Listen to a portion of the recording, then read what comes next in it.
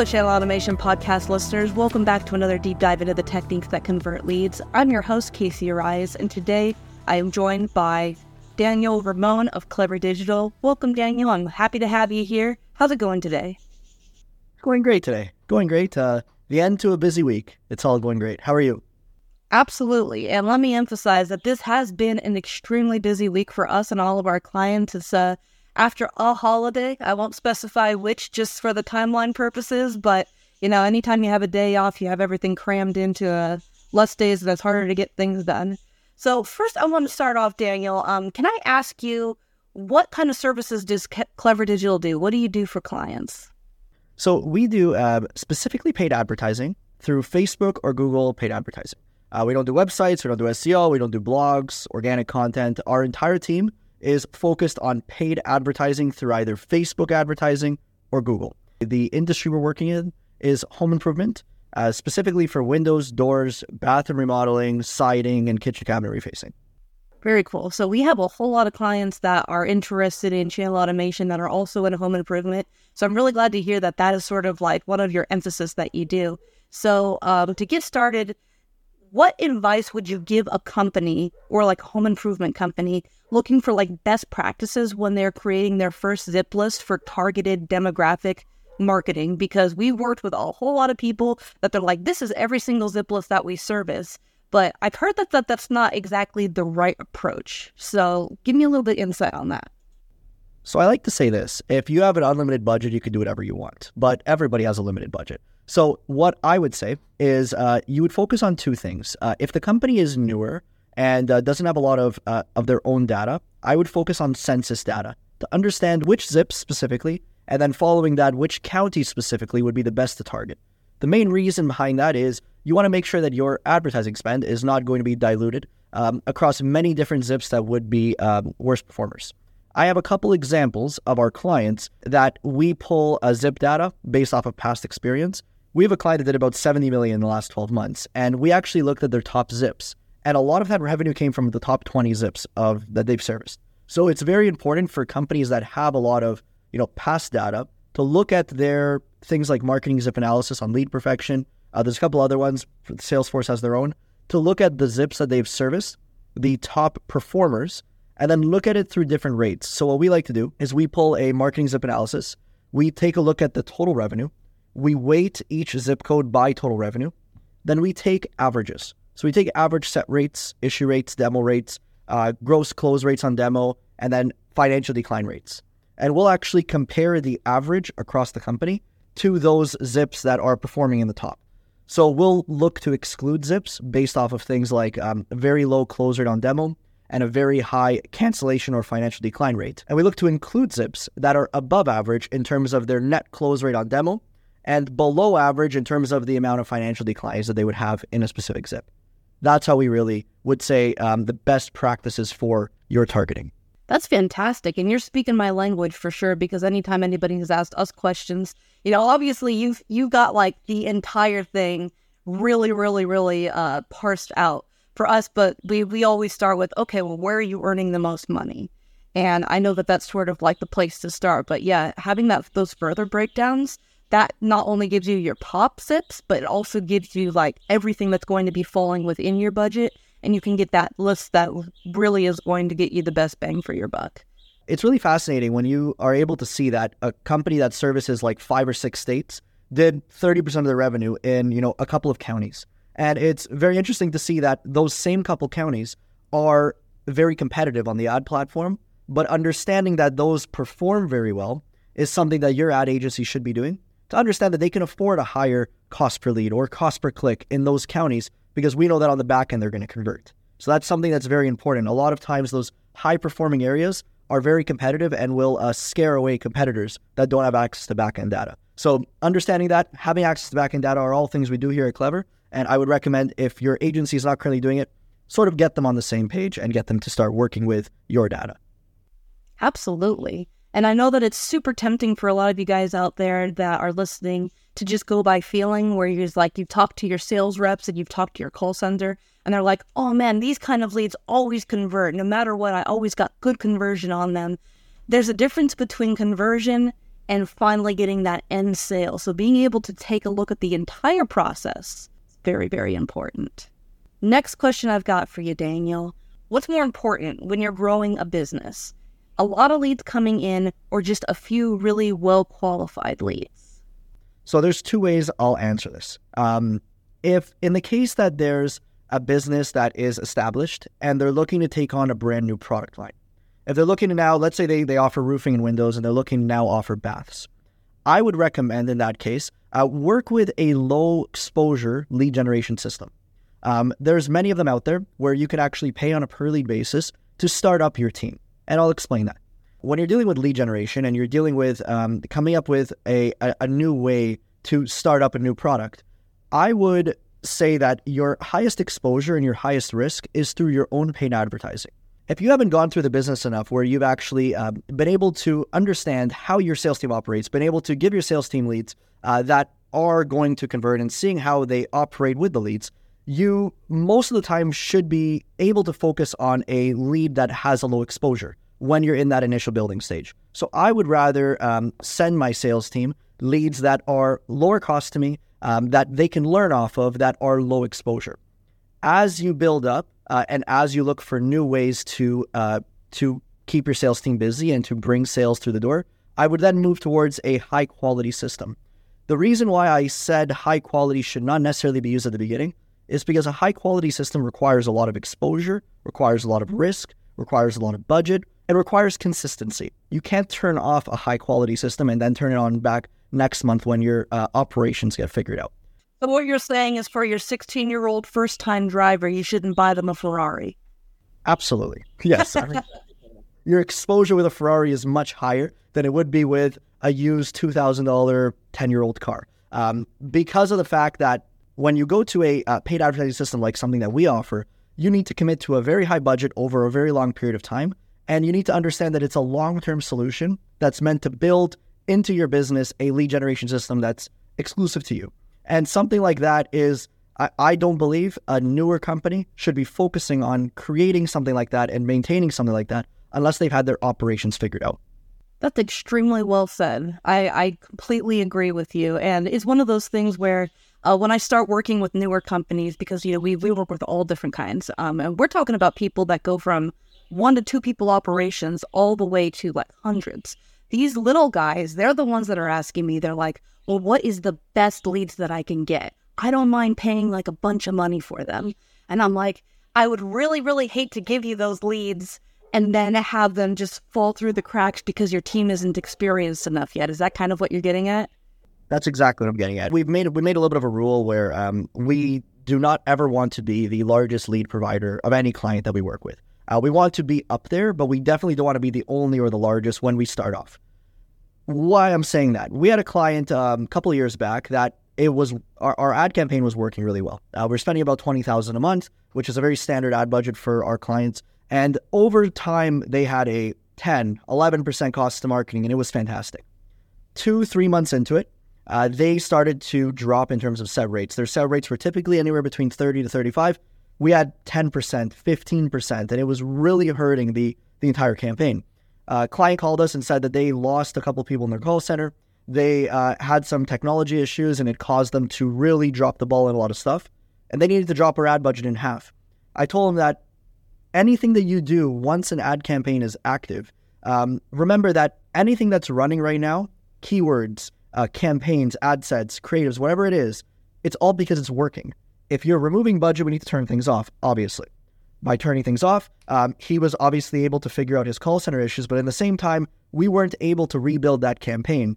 All the lost data and all the lost optimization. We had to restart everything. It was never able to be recovered. Now, we still work with that client to this day because we were able to build it back up, but it was never able to get back to the point that it was. And that's a problem on my end. I would say that any company that's looking to get started and really build into their lead generation system, really build up their sales team, their call center team, focus on low exposure leads before you get into the expensive, high exposure, high risk lead gen programs.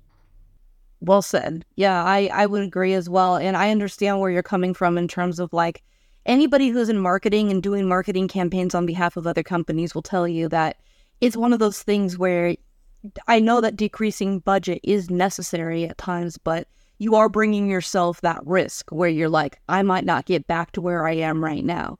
Having marketing being the target first for reducing budget in general, because a lot of these and all of this is kind of coming from like the higher up executives are saying we need to reduce budget here, here, and here.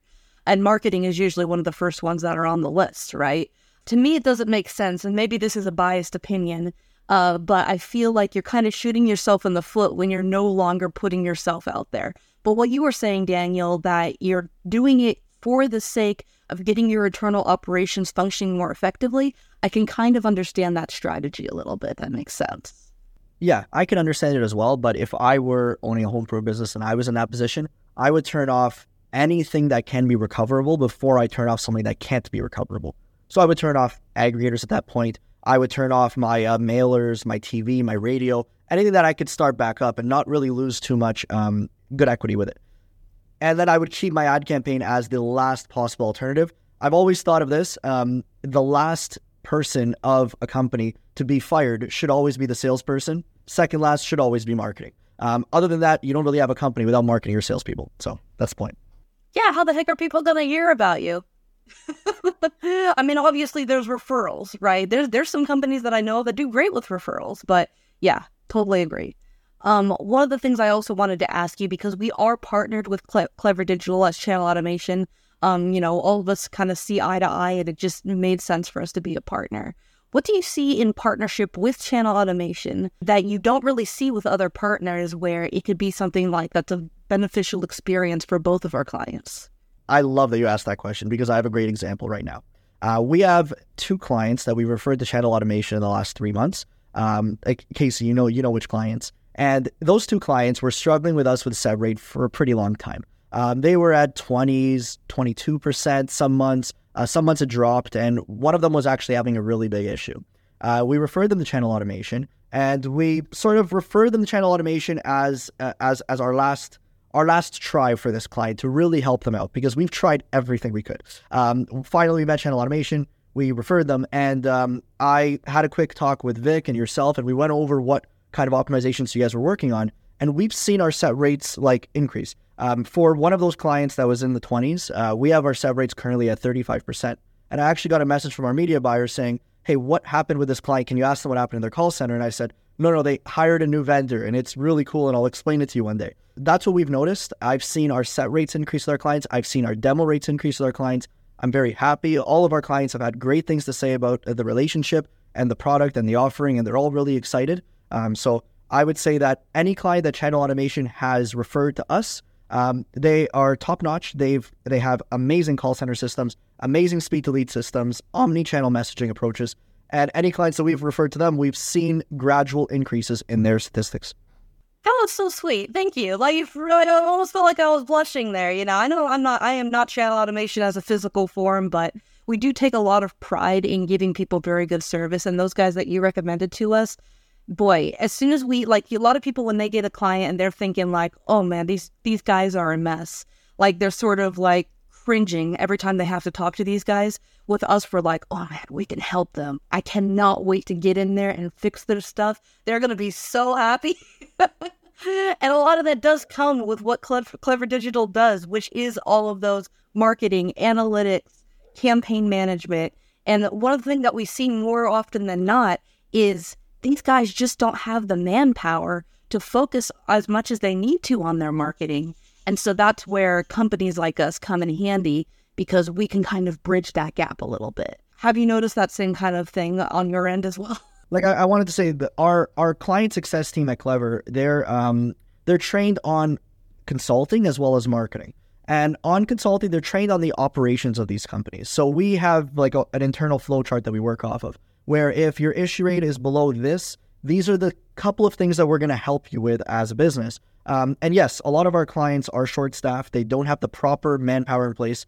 And a lot of times we're speaking with the owner of these companies. So when we look at things like set rates, issue rates, demo rates are falling off and we have some problems there, one of our main things to do, and our main fixes behind that, is to refer partners, and channel automation is definitely at the top of that list for those reasons. So when we make a recommendation, we're looking to really see that, yes, we've understood the business, we understood what their bottlenecks are, and we could see a definite solution. So yeah, we definitely see that happening with a lot of our clients. Yeah, so question for you, Daniel. When you are working with clients, something that you mentioned kind of caught my ear. You said that you are speaking a lot with the owners and the CEOs, and they're kind of giving you the lowdown of how things work in the call center and how their sales are currently set up. What is your opinion in terms of having marketing agencies working directly with call centers and salespeople? Because a lot of people, like a lot of owners, are very hesitant to bring in agencies to work with them. We work with, across our 45 clients, we have different communication channels through each of them. But in any case, we always have access to the owner. And through our first 90-day process, it's actually required for a VP of sales, for the call center manager, for somebody in operations in some cases, to get on one of our biweekly check-ins. And the reason is we like to understand what happens in every facet of the business. So we like to understand that in the future, if there is a problem with our set rate, this is what they're doing in the call center. This is who we can communicate with. If there's a problem with our closing rate, we'll talk to the VP of sales and talk to them about how our leads see different ads before they submit their information, what kind of retention efforts we're doing, what the offer looks like, and what the entire campaign looks like to give them an understanding.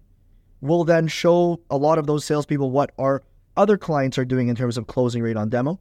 And all of that really helps them understand how to get better. Personally, don't think that there should be a problem with an agency speaking with a marketing person, salesperson, call center person, because each person has an individual contribution to the success of it. As long as the owner is involved in some level, we're completely fine with any type of relationship like that. Very cool. Yeah. And I do think that having multiple people speaking on behalf of the business helps get that full picture. And that's one of the things that I do try to communicate with owners. And by the way, if you are an owner that, has worked with people and you're like, it's just me and I'm talking to the agency, I am not bagging on you because I absolutely understand the reason for that decision, because there is also the risk that you're going to have a sales VP or a marketing person or a call center person be like, I don't know why you're involving me with all these agency calls. I got so much to do and now I'm losing work and blah, blah, blah. But, in the end, if we are able to talk to them directly, we're going to be that direct source of help to them. And so we actually would love to hear the complaints. So complaining is what is the first step that we could take in order to help fix the problem, right? The last thing that I wanted to kind of go over today is just any kind of closing opinions in terms of things that you've seen over and over and over again in businesses where you're like, if you could just fix this one thing, this is going to be your starting point to success. What would you say to our audience? So I would say that if you are at that $20 million a year mark, you probably spend $1.5 to $2 million a month in advertising, and a lot of your advertising is diluted. Now, one very important thing to consider is when you're working with a bunch of different advertising methods, such as aggregators, such as Facebook marketing agencies, Google marketing agencies, you're running the risk if you have not built your own internal branded ad campaign, if you've not built your own internal lead generation machine. And what I would say is find an agency that's able to offer you an exclusivity in your market, in your vertical. The number one thing I see a lot of our clients doing that I think is wrong is working with an agency that works with multiple clients in that same market. I actually had one of our clients show me that his ad and his direct competitor's ad look the exact same. And I think that's a problem, because when you're working with an agency, you want that agency to use your data to make decisions on your ad campaign to make you more efficient. If we're working with 5 companies in the same market offering bathroom remodels, it's very difficult for us to not compete with ourselves in a lot of cases and not share data. That's why we offer exclusivities. So I would say the number one thing would be to limit the amount of agencies and lead aggregators that you work with, focus on a couple, and work with as many vendors as possible that work under an exclusivity. Another one quick thing I want to say, that actually one of our clients was on a podcast and he said this and I loved it, was make sure you're testing a lot of lead sources. Pretty much understand that lead sources, they can work. They can work really well. They could be a moving needle for your business. And if you have a lead source that's reached out to you that you think may be a fit, give them a shot. Give them a trial. See what they can do. Talk to one of their existing clients. Get some opinion on them because if they're reaching out to you, it means that they probably could help you in a lot of cases. I know when we started, we were reaching out to companies like that. Now we get a lot of referrals, but we could have helped a lot of businesses at the beginning, and we have. So that's great. Then if I were to like bet money on what you were going to say, it wasn't going to be that. So I'm pleasantly surprised. Okay, so that's going to be it for us today. I wanted to say big thanks to Daniel for joining us from Clever Digital. We're going to have all the information about Clever Digital listed in the description below and or in the post, depending on where you're listening to this. And so hit them up if you want to get more of a conversation on what they do in their business. Whether you love or you hate what we talked about today, we do want to hear from you. So comment or shoot us an email at hello@channelautomation.com. Also, please consider subscribing to this podcast. I mean, it's free information for how to convert on your leads better. We have a lot of experts on here, and we would love to hear from you and have your support. As always, keep your lead conversion high.